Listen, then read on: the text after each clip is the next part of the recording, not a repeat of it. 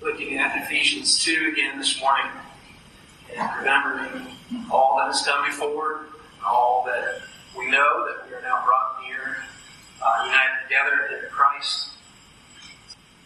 I'm going to read for us starting at verse 11, but we'll focus in on the end of chapter 2 this morning. Therefore remember that at one time you Gentiles in the flesh, called the uncircumcision by what is called circumcision, which is made in the flesh by hands.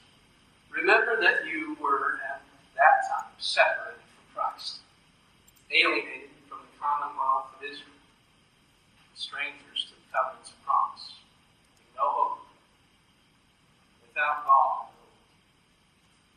But now in Christ Jesus, you who were once far off have been brought near by the blood of Christ.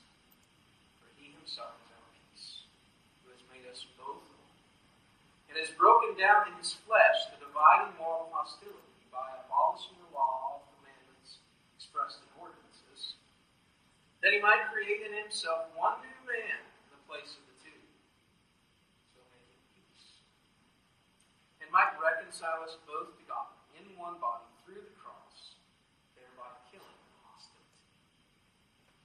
And he came and preached peace to you who were far off, and peace to you who were near. And through him we both have access in one Spirit to the Father. So that you are no longer strangers and aliens, but you are fellow citizens with the saints and members of the household of God, built on the foundation of the apostles and prophets, Christ Jesus himself being the cornerstone. In him, the whole structure being joined together grows into a holy temple for the Lord. In him you also are being built together into a dwelling place for God by the Spirit. Let's ask for God's help this morning. Father, we pray that the words of my mouth and the meditations of our hearts will be pleasing to you. Christ.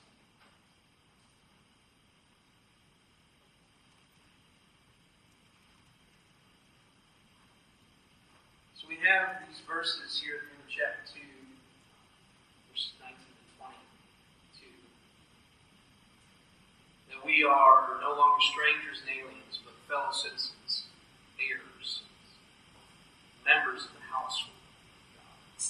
Now remember, I preached through 1 Timothy last year, and I made this big deal out of 1 Timothy using these words, house and home, but sometimes they were translated a little bit weird. And so in the opening chapter of 1 Timothy, we find these verses. As I urged you when I was going to Macedonia, remain at Ephesus, so that you may charge certain persons not to teach any different doctrine, nor devote themselves to myths and endless genealogies, which promote speculation rather than the stewardship from God that is by faith. That word stewardship is the word house.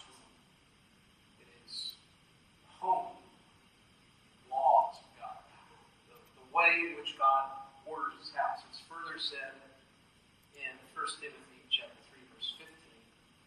He says, I hope to come to you soon, but I am writing these things so that if I delay, you may know how one ought to behave in the household of God, which is the church of the living God, the pillar and the buttress of the truth.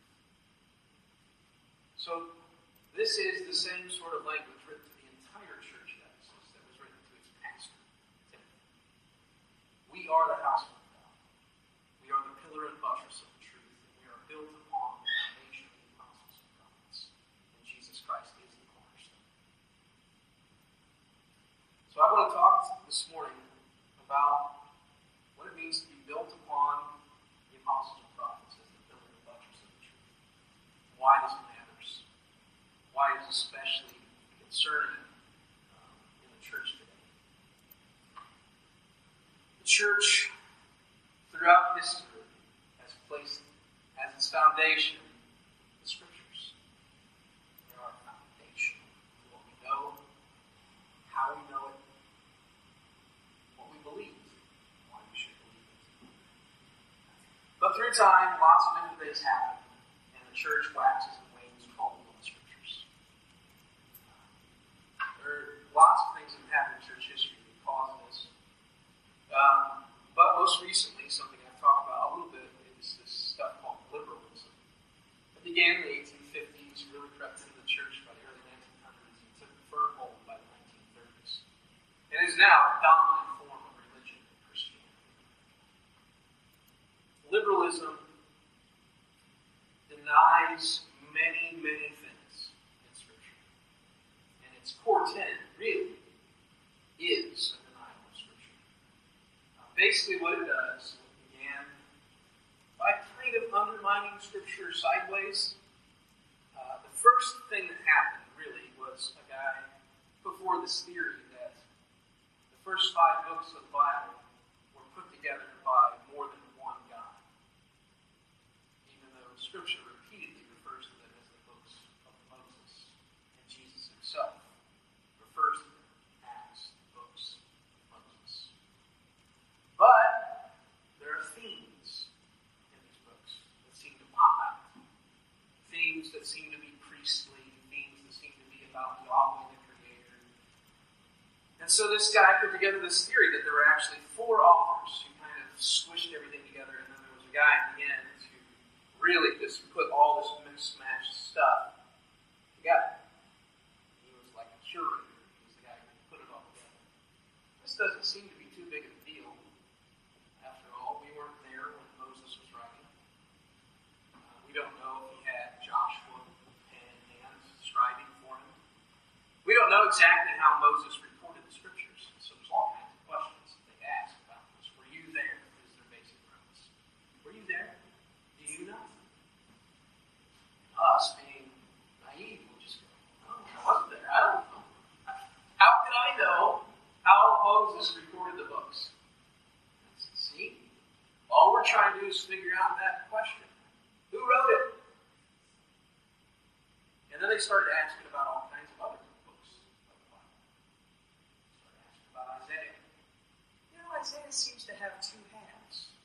I wonder if there were 2 people who wrote the book of Isaiah and kind of put it together afterwards. You know, some of the prophecies in some of those Old Testament books seem pretty spot on, pretty particular, especially in Isaiah, where Isaiah actually names specific kings by name. That's impossible. Isaiah was writing hundreds of years before those kings came to power. He couldn't have known the names. He couldn't have known the name Cyrus. What we think happened was, after stuff had happened, there were some vague prophecies, and then somebody put in some really specific stuff afterwards and kind of mushed it all together, and now we have 2 authors of Isaiah. They did this with all kinds of books in the Old Testament. And then they began coming after the New Testament. They began to say, you know, did Matthew, Mark, Luke, and John, were they actually the authors that we call those books by those names? Paul, I mean, you look at his writings, and he wrote to the churches like Corinth. He was very kind of angry at Corinth, and he writes kind of devastatingly. But then he writes to Timothy and Titus in a very different way, the pastors of these churches. You know, I wonder if Paul even wrote those letters. Some of these letters to the churches, he seems to really encourage them. And some of them he doesn't. He seems to really come down on them. So Paul maybe didn't write the New Testament. Maybe we have, instead of 4 authors of 4 different Gospels, we have this mysterious thing behind them called, I'm not joking, Q, which we have no evidence of, but everybody thinks exists. Some proto-gospel that all the other 4 looked at, that we have no copies of, even though we have thousands of copies of the first 4 Gospels. And again, like, why does any of this matter? Right? So the question that all these guys said all these crazy things were saying, the whole time they were doing this was, we just want to know who wrote the Bible. That's all we're asking. We're not trying to belittle God by asking this question. We just want to know. It came to know something called biblical criticism. It wasn't critical of the Bible. It just was trying to figure out who wrote it. But the real meat of it finally began to come out in the 1900s. The reason why all these guys have been saying, did Moses really write it? Did Isaiah really write it? Did Matthew really write it? Did Paul really write it? They finally began actually just saying why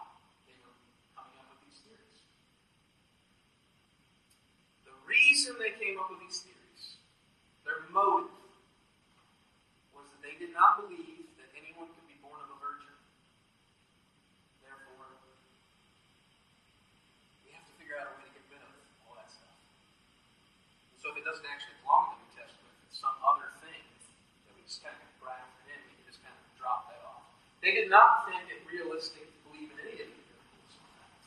Not just in the New Testament, but in the Old Testament. Jonah could not possibly have been swallowed by a fish. Everyone knows this. Therefore, let's get rid of Jonah. The Red Sea could not have been parted. It's impossible. Therefore, get rid of that. The miracle of the fishes and loaves couldn't have happened.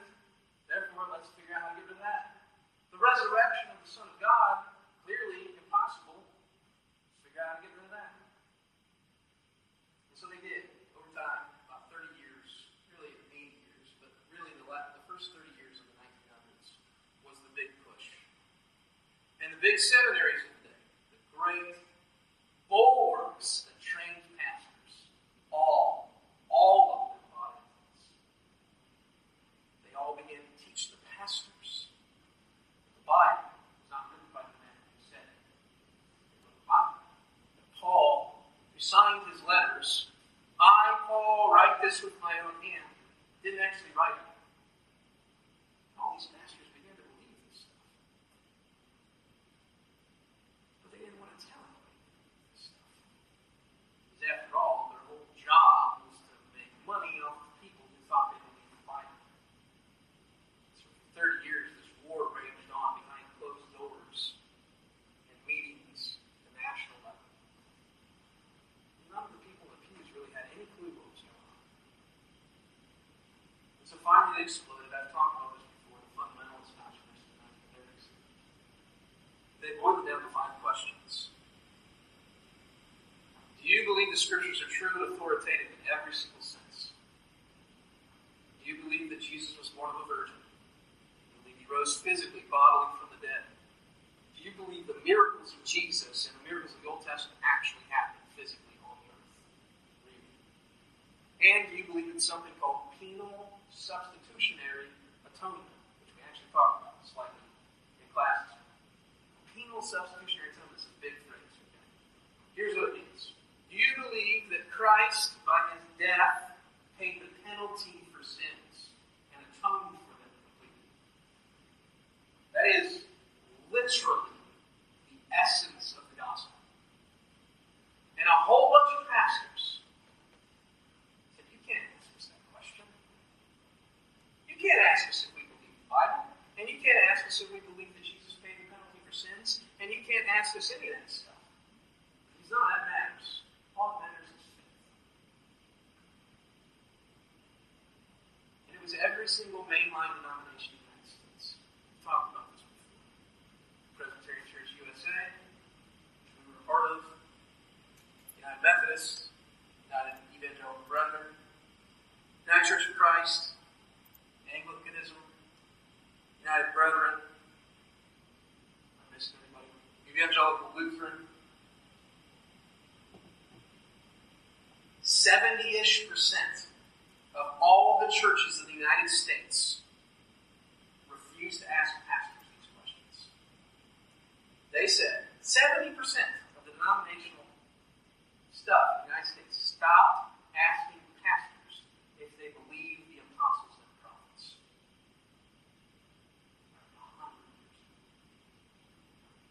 100 years ago. Stop asking this. Now, Ephesians 2. So then you are no longer strangers and aliens, but you are fellow citizens with the saints, members of the household of God, built on the foundation of the apostles and prophets, Christ Jesus being the cornerstone. Now, if you don't believe that the apostles and prophets were writing truly, and you don't believe that Jesus was born of a virgin, rose bodily from the dead, made his miracles, and is the substitutionary atonement, you have not built anything worth standing. You've built on a false foundation. So for 100 years, all the many denominations, and many that are not many, have built not on the apostles and prophets, but on all kinds of other things, mostly social good. They have taken the works of the church socially and made those the foundation of the church. They have said the church does stuff, and that is actually the foundation of the church. We do social good, and that's what we have to have as our foundation. We have soup kitchens, and we do mission work, and we build hospitals, and we X, Y, Z, whatever the thing is. That, because we do all of that, must be the foundation of the church. Therefore, that's what we're going to make it. Jesus talks about this. The great children's song. The wise man built his house upon the rock. The wise man built his house upon the rock. The wise man built his house upon the rock, and the rains come tumbling down. Somebody said, sing with me. The rains come down and the floods come up. The rains come down and the floods come up. The rains come down and the floods come up, and the house on the rock stands firm. The foolish man built his house upon the sand. The foolish man built his house upon the sand. The foolish man built his house upon the sand, and the rains come tumbling down. The rains come down and the floods come up. The rains come down and the floods come up. The rains come down and the floods come up. And the house on the sand goes smack. What is the rock that Jesus was talking about? Does anyone know? The Word of God. The apostles and prophets. The foundation. Jesus was giving a metaphor for the church. He's saying if the church builds here on the apostles and prophets, the firm rock of the Word, nothing will ever come against it that will knock it off its feet. Ever. Wow. If the church does this, which they have for 100 years now, and build a word on soft, the rains will come, the floods will come, that church will fall.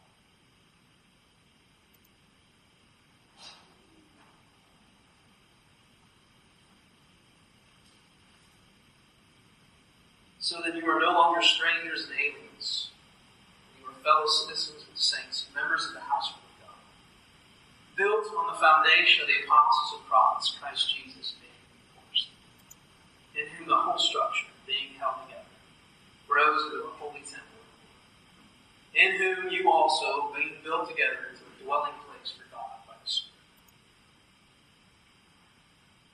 I don't know the mind of God outside of Scripture.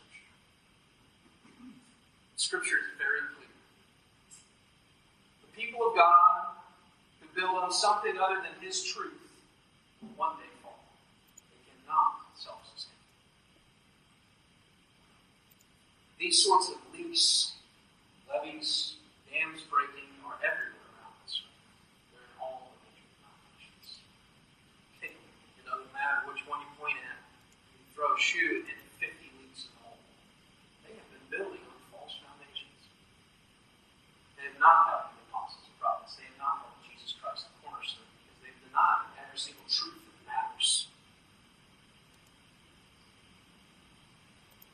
So then look, us, we. Big church, we either build or fall. Small church, we build or fall. It is very, very easy not to build a church on a foundation of apostles and prophets. It's impossible to keep it, but it's very easy to build it. We have, it's funny, truth is truth no matter where it comes from, and all truth is God's truth. 3 little pigs, right? How easy was it to build a house of straw? Really easy. He was like, hey, put it up, now time to go play games. Easy to build a house of sticks. Built it in no time, let's go play games. It's hard to build right. It's time to build right. It's very hard labor to do it right.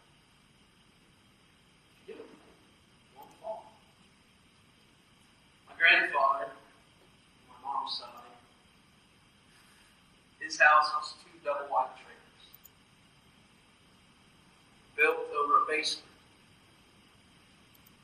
They built a brick wall, concrete block wall in the basement. The first attempt at it, they did not build it right. What happened to that wall? Exactly. Sarah's face, if you could see it, is the right face. It collapsed. It didn't hold. Thankfully, they hadn't set the trailers on top of the foundation. Because if the trailers would have been on top, the trailers would have also been. So they had to knock the wall down and rebuild it. Now they could have just kept going and ignored the problem, put a couple 2x4s against that bulging wall, call it a day. And some people do that kind of thing.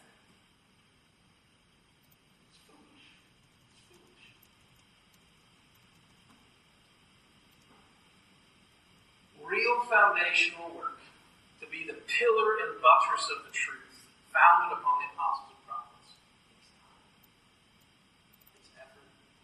Takes skill. You don't take the guy who is fresh in off the street and make him a mason. Teach him how to build. You don't build a house in a day. Here's the thing that is most encouraging. We are being built always by the master bricklayer of the Spirit. If we're building on the apostles and prophets, Jesus Christ, of course, that even though we might only have a half of one wall of one side of one foundation built. If we are building on the foundations that God has given us, the apostles and the prophets, Jesus Christ, the cornerstone, we can be assured of many things. Greatest of which is we will not fall. There are churches who build in other ways. There are churches who build on many different foundations. It's very easy to rouse people to causes that are not Christ's cause. Essentially. The essential cause is that we are great sinners, deserving of the wrath of God, and hell that is forever eternal. That's not an easy sell. That truth does not bode well. Nor does the equally true thing that in Christ all sins are forgiven and you can find fellowship with God the Father. Because in order to get to that truth, you have to go through the first truth. And there is no walk around, there's no work around. You can't have the second one without the first. You don't get to skip over sin and death and hell and get the pleasures of God. You must walk through it. There are other ways to build, though. Ignore those things. You can call people to all kinds of activities, that sort of thing, and people will come.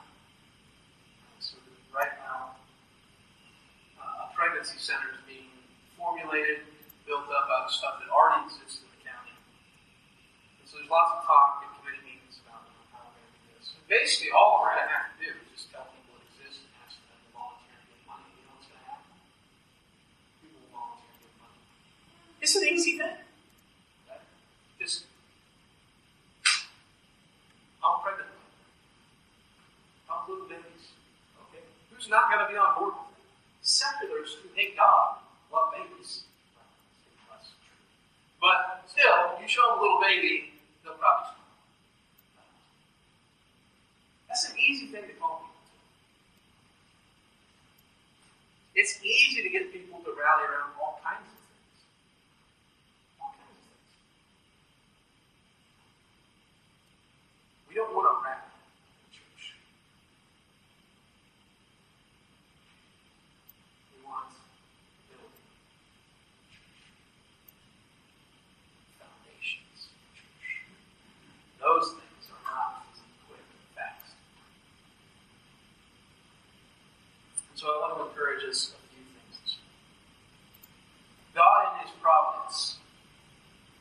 builds his church how he wants to build his church. We are now the Spirit. The Spirit blows where it wants. And look at the end. In him you also are being built together into a dwelling place for God by the Spirit. I don't know when, how, if the church here in Jasper will grow and be built into some greater thing. I don't know. I cannot predict anything about the Spirit's work, nor can you.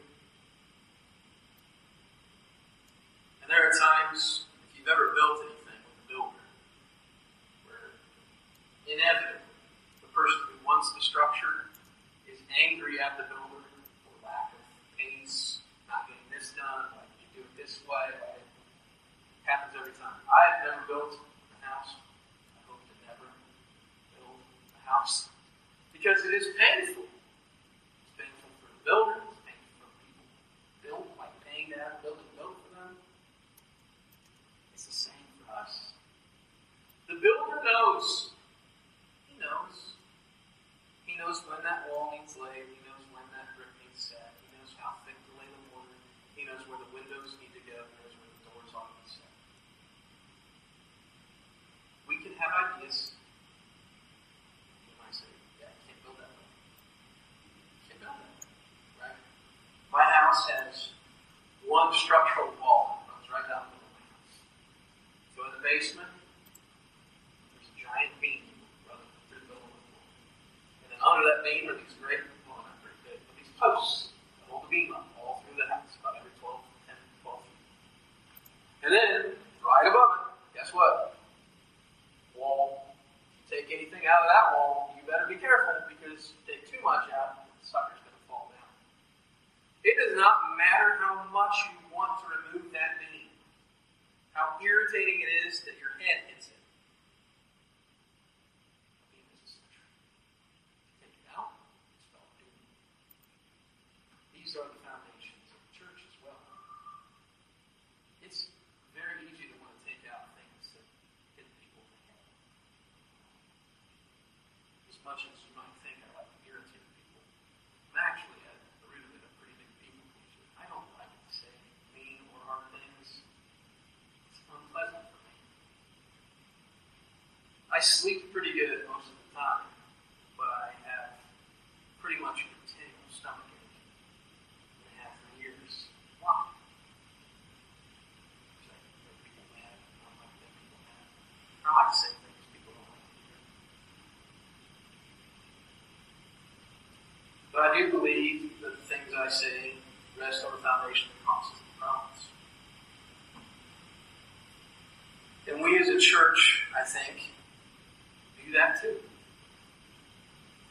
It has been, for the most part, despite the fact that I don't like to say things, well received. Every time I lay it on a brick, I say that's the apostles, that's the prophets, look, we're building on the foundation. Brick gets laid, move on to the next brick. And so it's been a pleasure to build.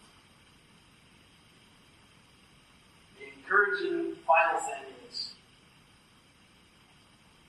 the dwelling place of God is here. On a small, little structure known as the First Presbyterian Church of Jasper. So then you are no longer strangers and aliens, but you are fellow citizens with saints, and members of the household of God, built on the foundation of the apostles and prophets, Christ Jesus being the cornerstone, in whom the whole structure being joined together grows into a holy temple of the Lord, in whom you are also being built into a dwelling place by the Spirit. It can be discouraging that our church does not grow at the pace we would like to grow. It can be discouraging to continue to try things that seem to bear no fruit. It can be discouraging when we have to say things that nobody seems to like. But we know are true. Here's the reality. We are being built into the temple, into the dwelling place of God. And we are not just being built, we are currently the dwelling place of God. We are saints gathered, members of the household of God. We are the temple of the Spirit. Now, the temple, tabernacle, the Old Testament, two basic purposes. One, place of sacrifice, where the atonements were made. Today, this is not done literally, but in proclamation of the once-for-all sacrifice of Jesus Christ. We are the place where the atonement is shown forth. We, who were dead, are now alive because another lived. We are that. We are the temple of God, where the sacrifice was done. Second thing, the temple, the tabernacle before it, showed forth the dwelling place of God. Invisible form. In the tabernacle, 40 years plus, I don't know how long, it's difficult to determine how long after the Exodus, those 40 years in the desert, the cloud continued. But definitely for those 40 years, pillar of fire, pillar of cloud, all day, every day, 40 years at least. And then the temple gets built by Solomon. What happens to the temple? It's dedicated, the shining glory of God fills it, bursting out of its seams. The glory of God showing forth that He is with the people. We are those things. We show forth the dwelling place of God. We are where God dwells. Yeah. Currently dwells. I think that changes the way we think about what happens on Sunday mornings. We tend to think of Sunday mornings as mostly about getting up, getting to church, singing some songs, maybe praying some prayers, hearing some preaching, and going home. The church gathering is a visible representation of God dwelling on earth with His people. We are as essential to the world as the pillar of fire was to the people of Israel. We are that important. So when we gather, it is not for menial things. It's not like the Kiwanis Club. We are the blazing glory of God facing every time we gather. So let's act like it. Let's believe this. Let's build ourselves on the foundation of the apostles and prophets by the work of the Spirit, trusting that He is doing everything He wants to do for us. And that God is with us, in us, around us, being displayed by us. Amen. We're going to take the Lord's Supper this morning.